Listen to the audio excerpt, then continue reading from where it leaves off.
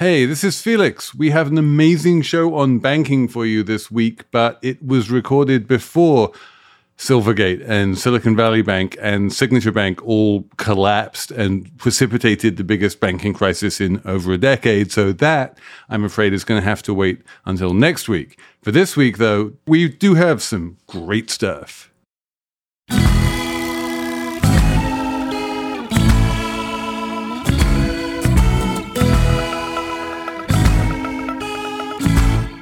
Hello, and welcome to the Banks special episode of Slate Money, your guide to the business and finance news of the week. I'm Felix Salmon of Axios. I'm here with Emily Peck of Axios. Hello, hello.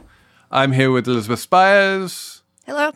And we are going to talk all about banks and banking this week. It is a fascinating subject we don't spend enough time on.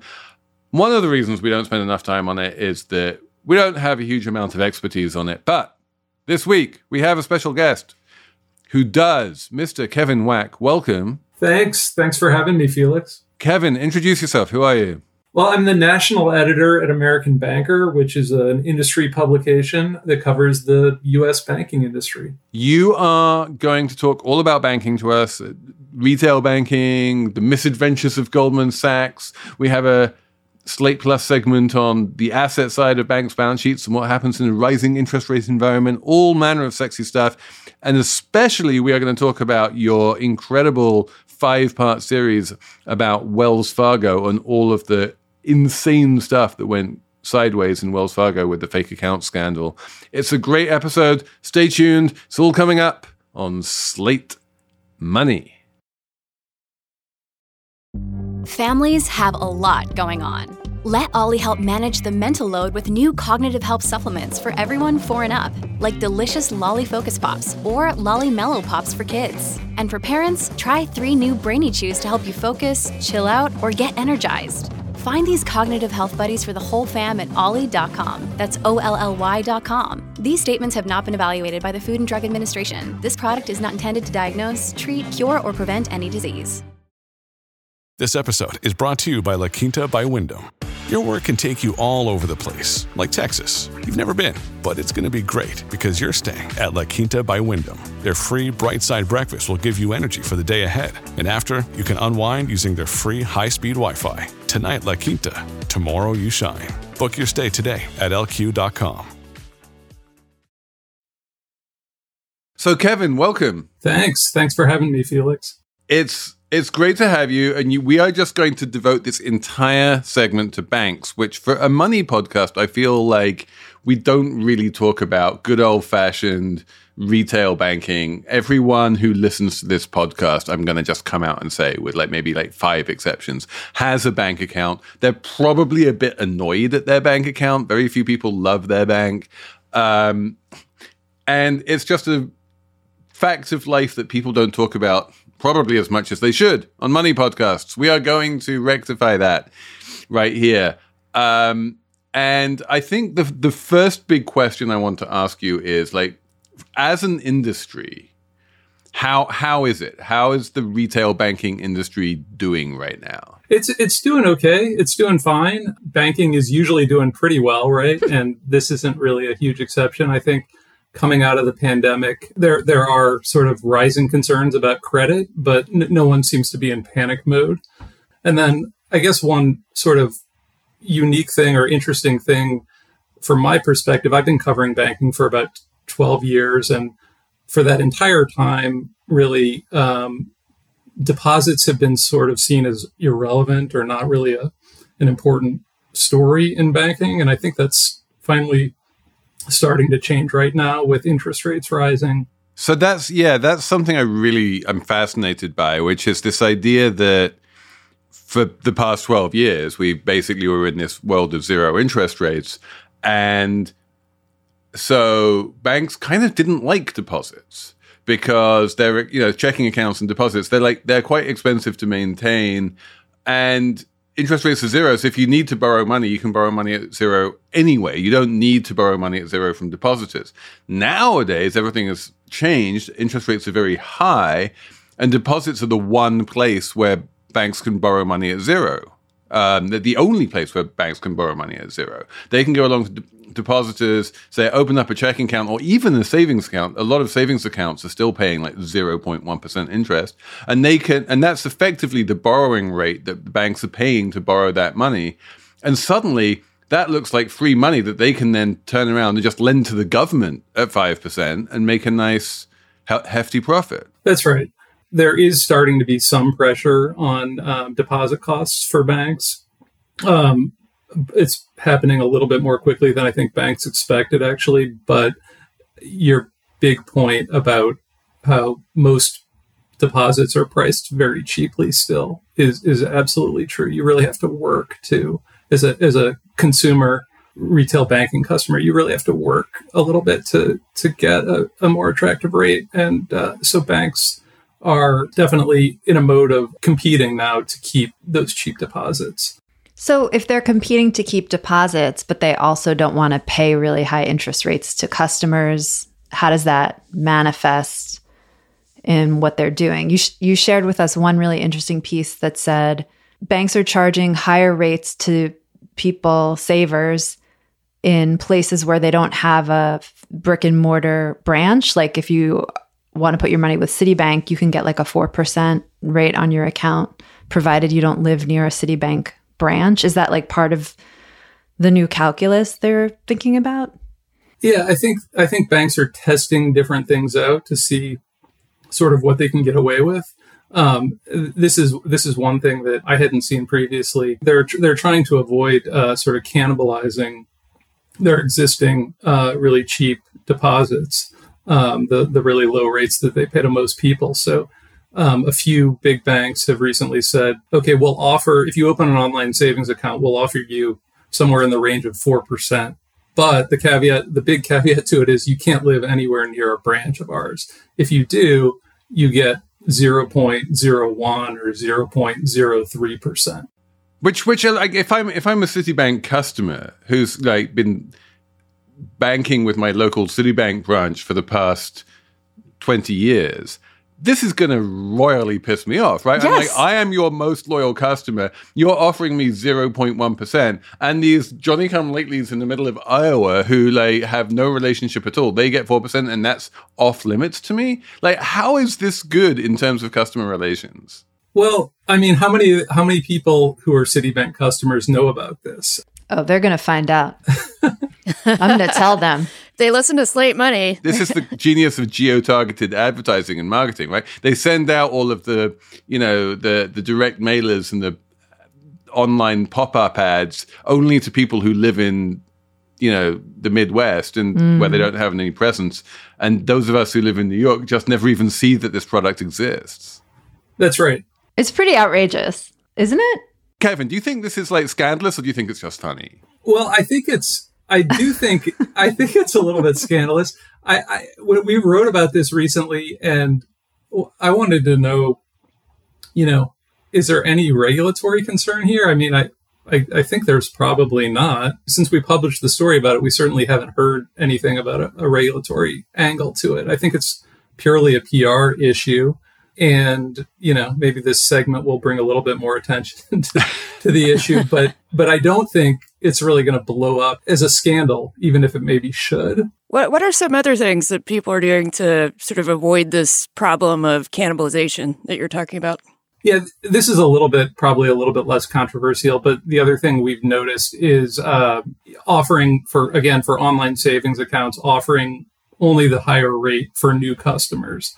So if you're an existing customer who has an online account with one of these banks, I don't think it's the big banks that have been doing this, but some of the online banks offer a higher rate to a new customer. I think it's in the guise of, this is a new product, a new account that's offering this higher rate. So if you're in the old account, you're stuck in the lower rate, you would have to proactively go open a new account. That's like my Time subscription. It is exactly. Once you're locked in, you're just. But so, Emily, I know you had this question, which is like the obvious way to prevent banks being able to do this is to make it just very easy and free and common for people to switch their bank and to, just move around to wherever the product is best.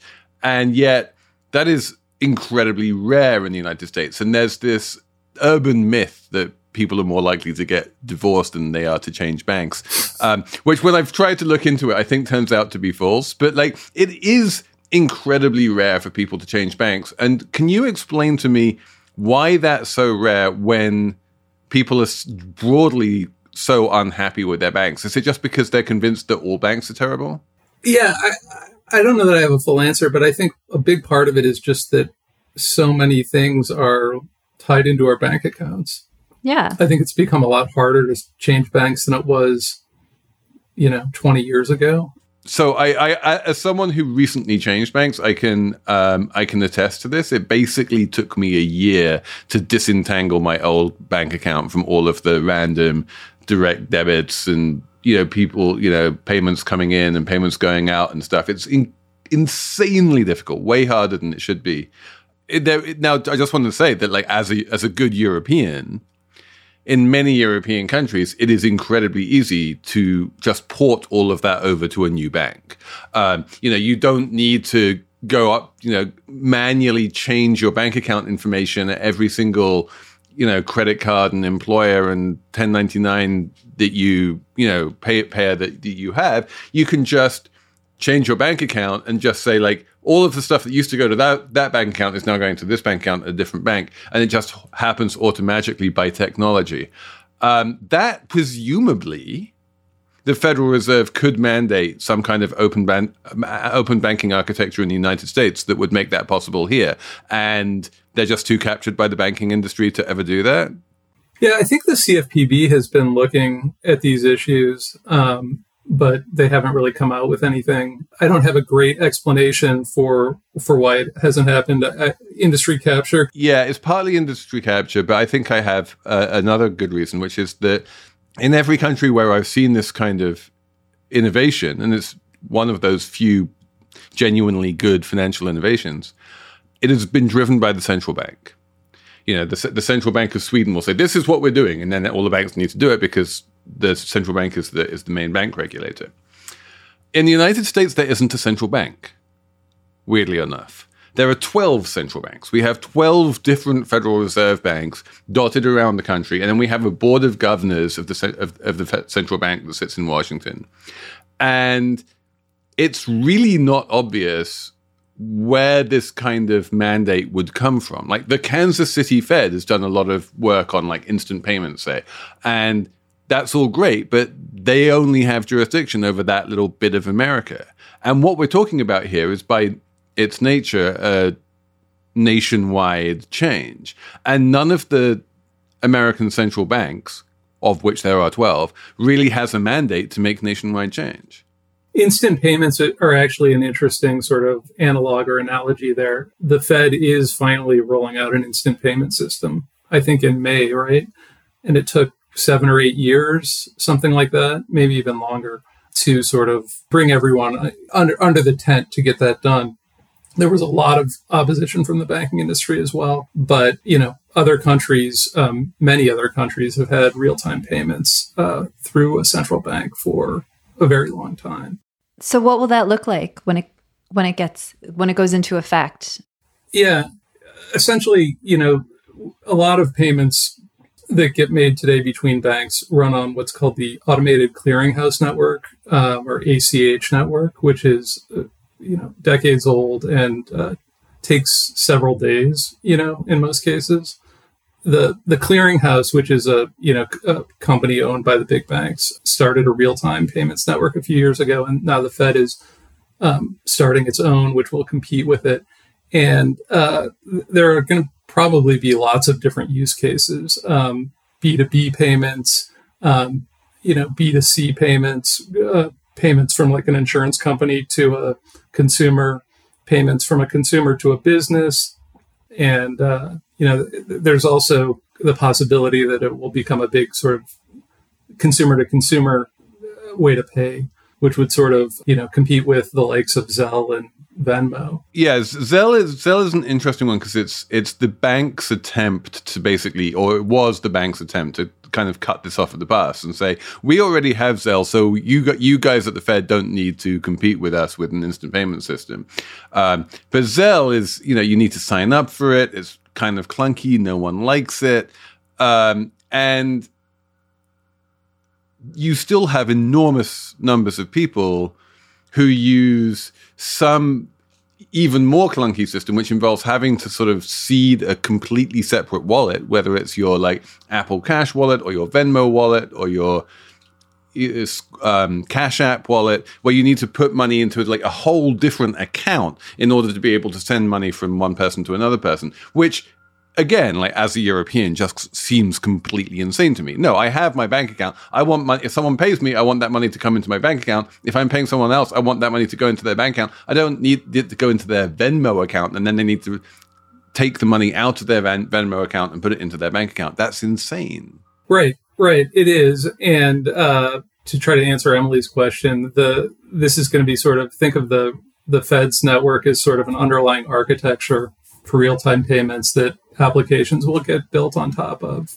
Do you think that Venmo and PayPal and Cash App and all of those their days are numbered, and that people are going to migrate off them back to just, I have a bank account, why do I need one of these things? I really don't know. I'm sort of out of touch with, the average Cash App user. I think the average Venmo user, perhaps. I think people. Well, there are big network effects at this point, built into those ecosystems. I think some people like the social aspects of them.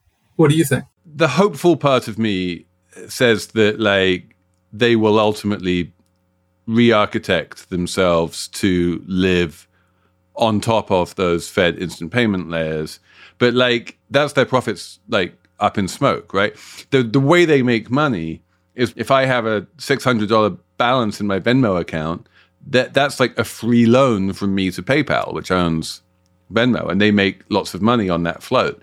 If that money is sitting in my bank account rather than at PayPal, then that's all of their profits. So they're not going to willingly just like let me keep that money in my bank account rather than in my Venmo account. They're going to make it hard for me. So it's going to be a real fight for consumer habits, I think.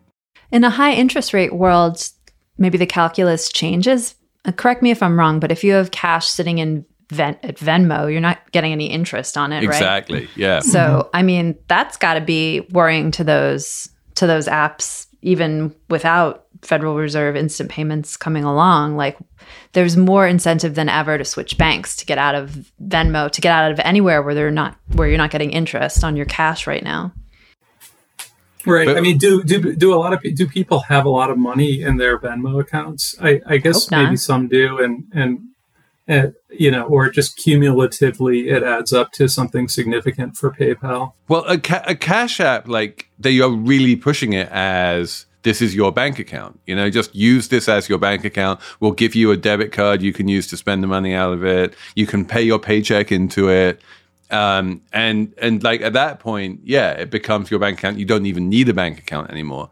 Maybe this is a good point, actually, for us to have a quick break and then come back and ask you about Square/Cash App and all of the other neobanks and whether they've really made a difference to a banking industry that doesn't seem to have changed very much over the past few decades.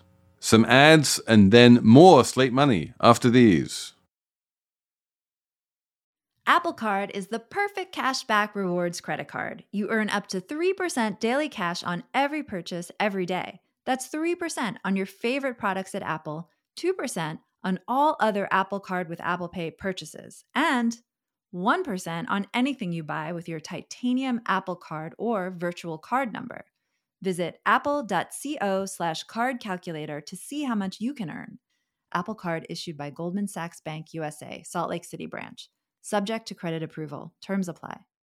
When you need mealtime inspiration, it's worth shopping Kroger, where you'll find over 30,000 mouth-watering choices that excite your inner foodie. And no matter what tasty choice you make, you'll enjoy our everyday low prices, plus extra ways to save, like digital coupons worth over $600 each week. You can also save up to $1 off per gallon at the pump with fuel points. More savings and more inspiring flavors make shopping Kroger worth it every time. Kroger, fresh for everyone. Fuel restrictions apply.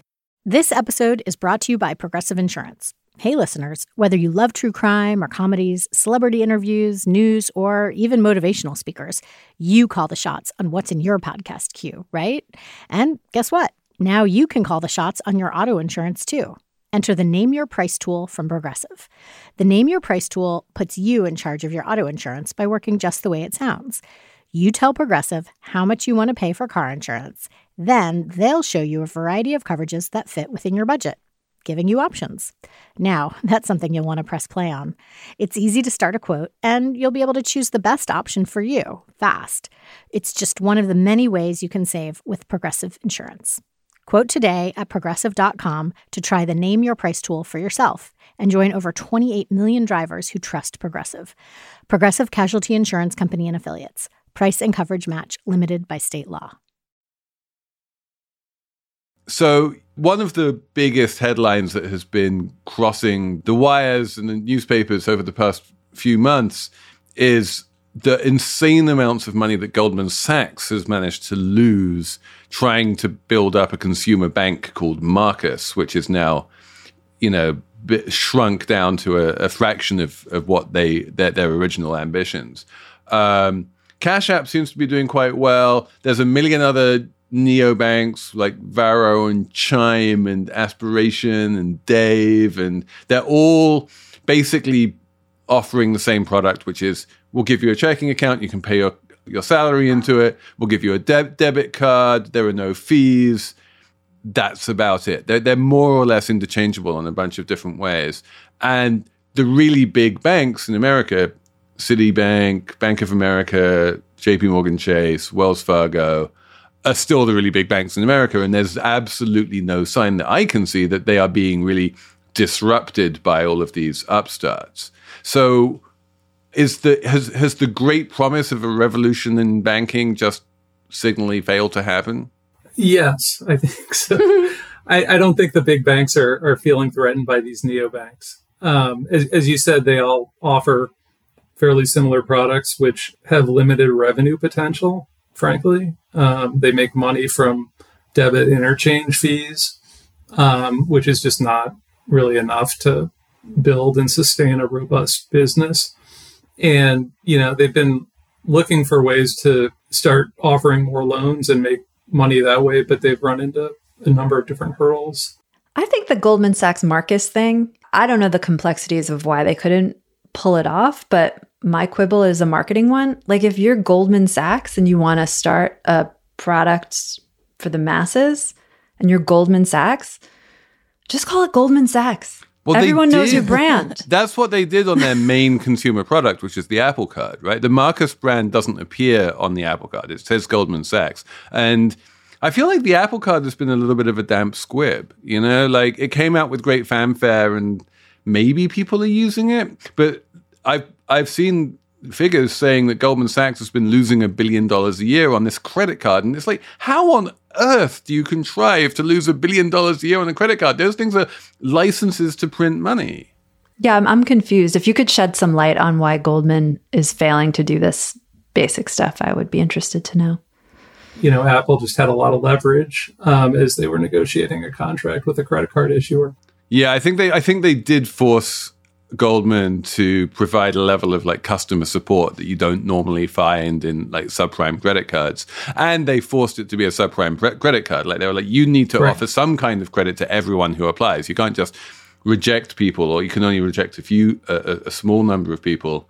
But then I think that the really big losses were basically just in terms of technology expenditure, right? The someone high up in the org chart in Goldman Sachs decided that the Marcus technology stack needed to be integrated into the Goldman Sachs mothership technology stack. And if you just make that kind of a decision, you can burn through a couple $2 billion in no time. Yeah, and that's leaving aside the cost of building the original Marcus technology stack, which was pretty substantial. I think this ties in kind of with the neobanks. The Goldman and the neobanks, one of the things that they were touting for some period of time was that, we are going to have a competitive advantage over the big legacy banks, because we don't have these systems that have been cobbled together over the course of decades through mergers, and it all relies on this technology that's from the 1970s. Like we have this, modern, brand new technology stack that's going to give us an advantage in the market. My sense is that there may be some advantage that Goldman and the neobanks have in that regard, but it was not as big as maybe they hoped it would be. And I mean, it was clearly difficult enough for them to try and put it together that to this day, they don't have a checking account, which you'd think if you're opening up a basic consumer-facing bank, that's like kind of the first thing that you want to have. Yes. They don't, and they're not going to. They've said that they're scrapping the checking account entirely at this point. It's all very fluid, and it seems like the whole thing could be sold off relatively soon. If they sold it, who would buy it? I think the speculation is that one of the credit card issuers might be interested in buying at least the credit card parts of the business. Those seem like the most obvious potential buyers. For me, the obvious buyer, and this goes back to the weird regulatory mishegas, to use a word that Emily loves, that we have in the United States, would be Walmart. Right? Walmart is a banking superpower in Mexico. Walmart is very good at banking. People go to Walmart all the time. And Walmart has wanted to be a bank in America for decades. And regulators have not allowed Walmart to become a bank for just as many decades, because they say that if you're a bank, you have to be a bank. You can't be a supermarket with like a bank on the side. Does that make sense to you? Yeah, I mean, interestingly, the former head of Marcus left a few years ago to go to Walmart to build a consumer banking business there. I think it's still sort of unclear what their ambitions are, what they're going to do with that business. But they have a connection to the average American in a way that Goldman Sachs never did and never will. So, yeah, let's move on to that other grand part of many Americans' childhoods, how they grew up. This beloved institution with a stagecoach called Wells Fargo. For years, there's been this steady drumbeat of like scandal after scandal at Wells Fargo and how they were operating. You just came out with this massive series looking into what happened there.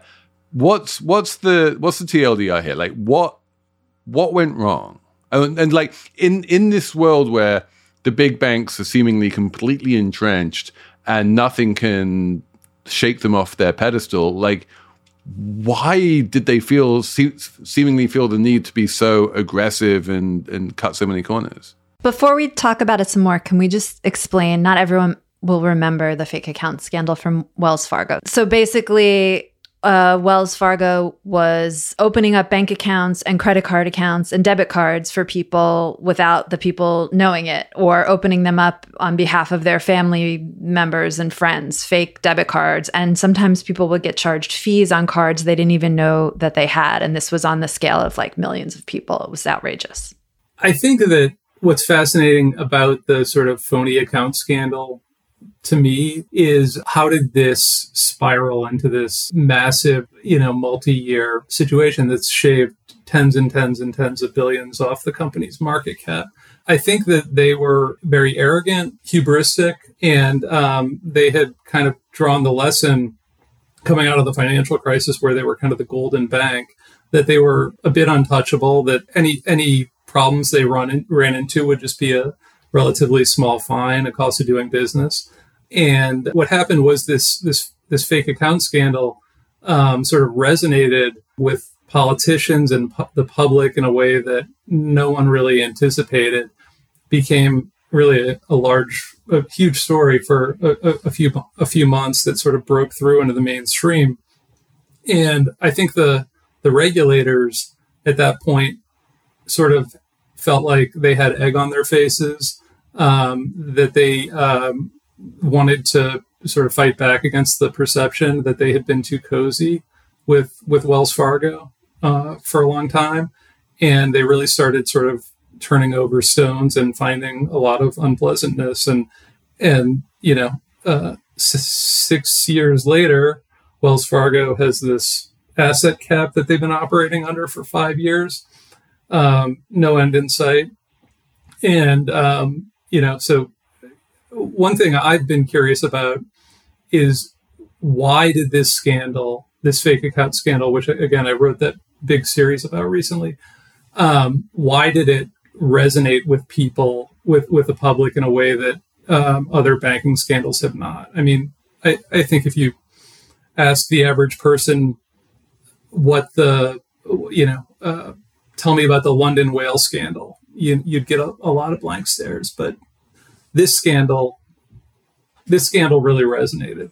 Don't you think part of it is because the average consumer can imagine being a victim of this? They can imagine having Wells Fargo set up fake accounts for them.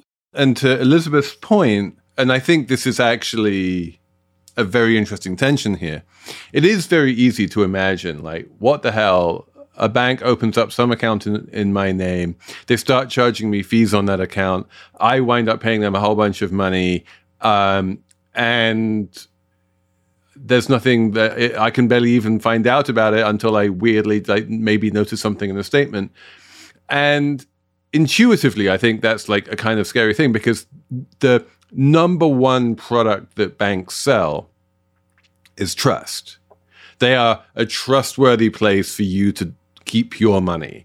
And if you look at the architecture of banks, a lot of them are in big, solid stone buildings with columns on the front. And they're like, we are a safe place. And that kind of sense of trust and safety is completely the bedrock of most large banks. And the idea that they would do something like rip you off and open up an account in your name without your knowledge and siphon off fees, it really undercuts that entire narrative. The interesting thing to me is that wasn't really the incentive here. They weren't trying to siphon off fees from customers by opening up fake accounts in their names. Most customers, like nearly everyone who had a fake account opened up in their name, had no fees charged whatsoever. There were a few exceptions. But mostly what this was it was just a function of the incentive structure for the salespeople at Wells Fargo, who they would get extra commissions and bonuses if they opened up extra products for customers. And they just wanted to get those extra commissions and bonuses, and their managers wanted to, report lots of great account opening figures to the hires up. And it was like this internal incentives issue, which was the cause of the problem. And the actual harm done to consumers, well, non-zero, was, I think, relatively small in the grand scheme of things.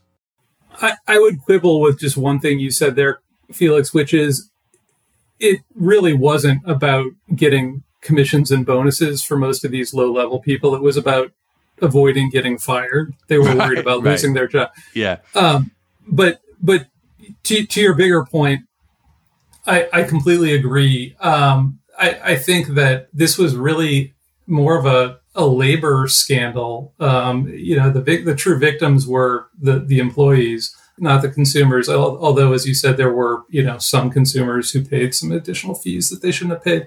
But these low-level workers, many of them did lose their jobs. Others sort of suffered for years through these sort of atrocious working conditions in which they were being sort of pressured to use these shady sales tactics.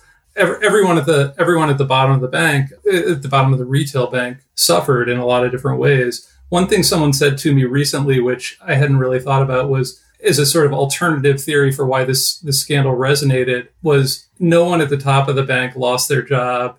Everyone at the bottom of the bank did.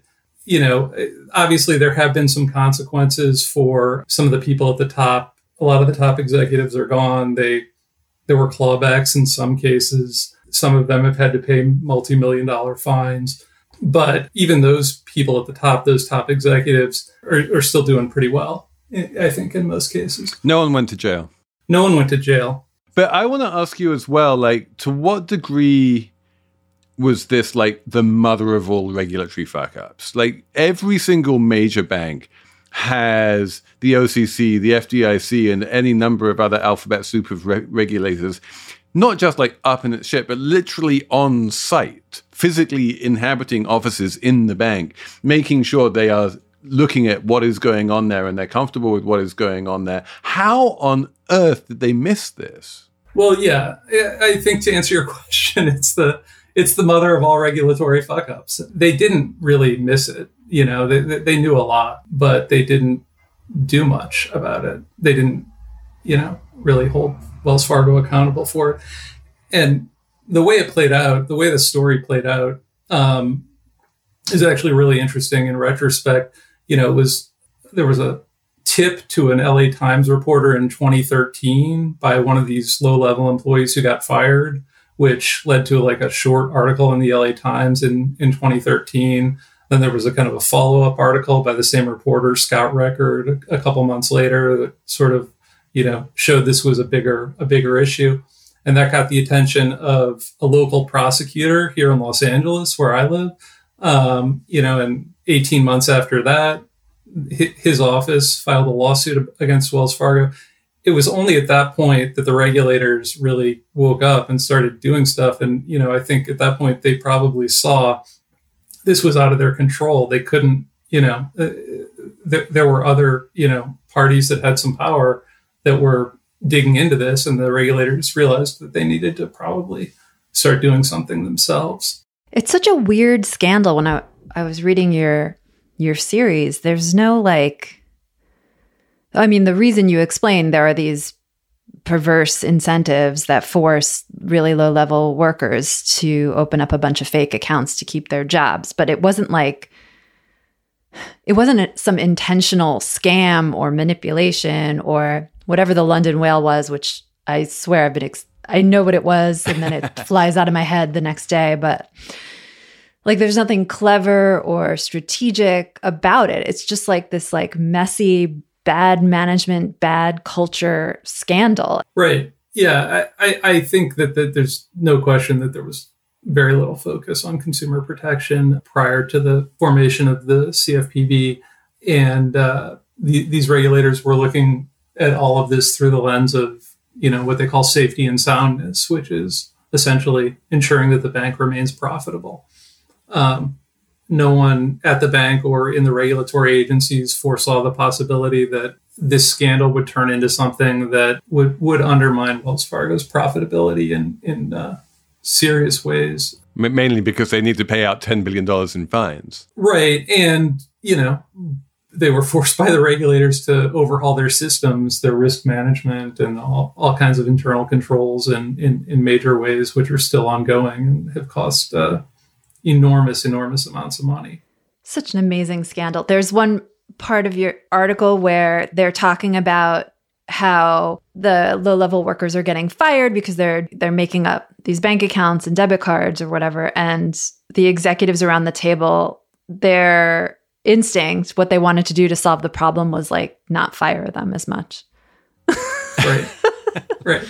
I mean, at least they wouldn't have got fired. Like it's Pareto optimal, right? Like if people are going to be making up accounts anyway, at least don't fire them for the things you're forcing them to do. Yeah, they're like, this is okay. It's okay to make up accounts. What's not okay is to fire people for it. And you're kind of like, that does make sense. So we need some ads, but we'll be straight back. Another day is here, and you're ready for it. What to wear? Check. Breakfast, lunch, and dinner? Check. Planning for what's next and how to save for it? That's where Bank of America can help. For your financial to-dos, Bank of America has experts ready to help get you closer to your goals. Get started at one of our local financial centers or 24/7 in our mobile banking app. Find a location near you at bankofamerica.com/talktous. What would you like the power to do? Mobile banking requires downloading the app and is only available for select devices. Message and data rates may apply. Bank of America N.A., member FDIC. Hello, I'm Imi Harper. On the Slow Newscast from Tortoise, I tell the story of how a Hong Kong billionaire was silenced. I got bombs thrown into my house. I got people came here, ransacked my computer. And I got people threatening me. I got this and that, but I'm safe. and what it reveals about the freedoms Hong Kong no longer enjoys. Listen to Hong Kong's Rebel Billionaire on the Slow Newscast, wherever you get your podcasts.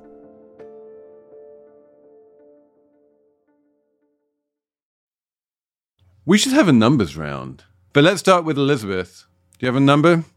Sure. My number is 50, and it's a percentage, or it's not an exact percentage, over 50%, and that's the gains in the number of corporate work phone accounts for Verizon and Charter last year, because apparently now employers are worried about security a little bit more because of TikTok and things like that, and they want to cut off employee access to certain apps. So we're going back to what I think of as the late 90s, early aughts period where everybody walked around with a phone and a BlackBerry. And now we're back to the, 2 phones per employee. That's great. I really don't like how employers now are like, just use your own phone and we'll pay for some of it. Like, what is that? No, I want you to pay for the phone I'm using for work. Like, why is that so crazy? I like this. Yeah, it's like who is ever going to get around to itemizing their international phone calls and billing them back to their company? No one ever does that. And then also you're using your personal device for work stuff and it's all mingled up. That can't be good for anyone's privacy. And then it can all get subpoenaed and your work can be like, Why is this a thing? Let's go back to give me my BlackBerry back. I want a BlackBerry. I miss my BlackBerry. Yeah. My number is 4.5 million, which is the number of dollars that Dan Snyder, who's the owner of the Washington Commanders American football team, charged the Washington Commanders football team for the privilege of having their logo on his private jet. What? This is why he's rich and I'm not. Exactly. This is a bit like Adam Newman charging, we work for the right to the we copyright or whatever. Yeah, he painted the logo of his football team on his private jet, which normally is the payment goes the other way, right? Like when JetBlue had a New York Jets livery, that was because JetBlue was paying the New York Jets, not because the New York Jets were paying JetBlue. But in this case, Dan Snyder paints the Washington Commanders logo on his private jet, and then he's like, well, that's free advertising for you, so pay me $4.5 million. But he owns them. So he's paying himself? He owned most of them. It's like a Trump move? Oh, he owned most of them, but there were minority investors, and the minority investors were like, why are we paying you millions of dollars for having the logo on your private jet? Emily. My number is 20. That is about the number of years a man who lives in Connecticut named Joseph DeRuvo Jr. has not been wearing shoes. I bet Elizabeth knows this. There was a feature article by Catherine Rossman, who's a wonderful New York Times reporter in the New York Times. It's at least 2,000 words, and it is about this guy, Joseph, who doesn't wear shoes and lives in Connecticut. I don't know what to say. He had bunions, and he was like, you know what? Shoes hurt me, and I'm done with them. Fuck shoes. I mean, it makes it a lot easier when you're going through security checks at the airport, right? Yes, though that was not the reason, but it is a benefit. So does he get onto planes without shoes? Interestingly, the piece, though it is long, does not mention his plane travel. He goes into stores without shoes, and apparently in Connecticut that's okay, which I didn't realize. And I saw someone recently at the supermarket without shoes, and I was like, what the hell is happening in this country? No, I wasn't like that, but I kind of was a little because it was February. So in the winter, when there's like loads of snow on the ground, he just goes out anyway without any shoes on. Yes. And in the summer, when it's like real hot, he says he has to. In the summer, it gets even trickier. He has to like stay on the grass. He can't be running in the streets and stuff because he runs. Does he wear socks without though? Shoes. Or is he just? Elizabeth, no. He said he carries sandals in his car, like if he's out to dinner with friends, because he doesn't want to like disrupt the meal if he has to get kicked out. So he has like a backup sandals for those occasions. But that's it. Amazing. Kevin, bring us home. What's your number? My number is 18 million. To bring it back to Wells Fargo, 18 million was the number of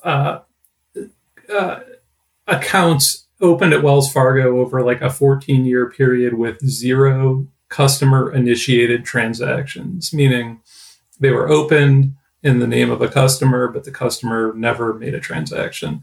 That was about 10% of all checking and savings accounts opened at Wells Fargo during that period of time. 10%? That's crazy.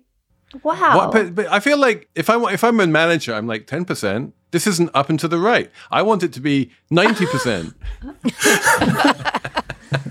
Turns out they had no customers. Why do we need real customers when we can have fake ones? Oh, wait. something revenues. But yeah, seriously. I think that's it for Slate Money this week. Kevin, thanks so much for joining us. Thank you. It's been great. And thanks, Anna, for producing. We are going to have a Slate Plus segment. There's a question I want to ask Kevin about the asset side of bank balance sheets, not the liabilities, which is the deposits, but the assets, which is their loans and bonds and things.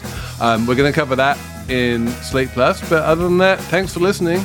And we will be back next week with more Slate Money.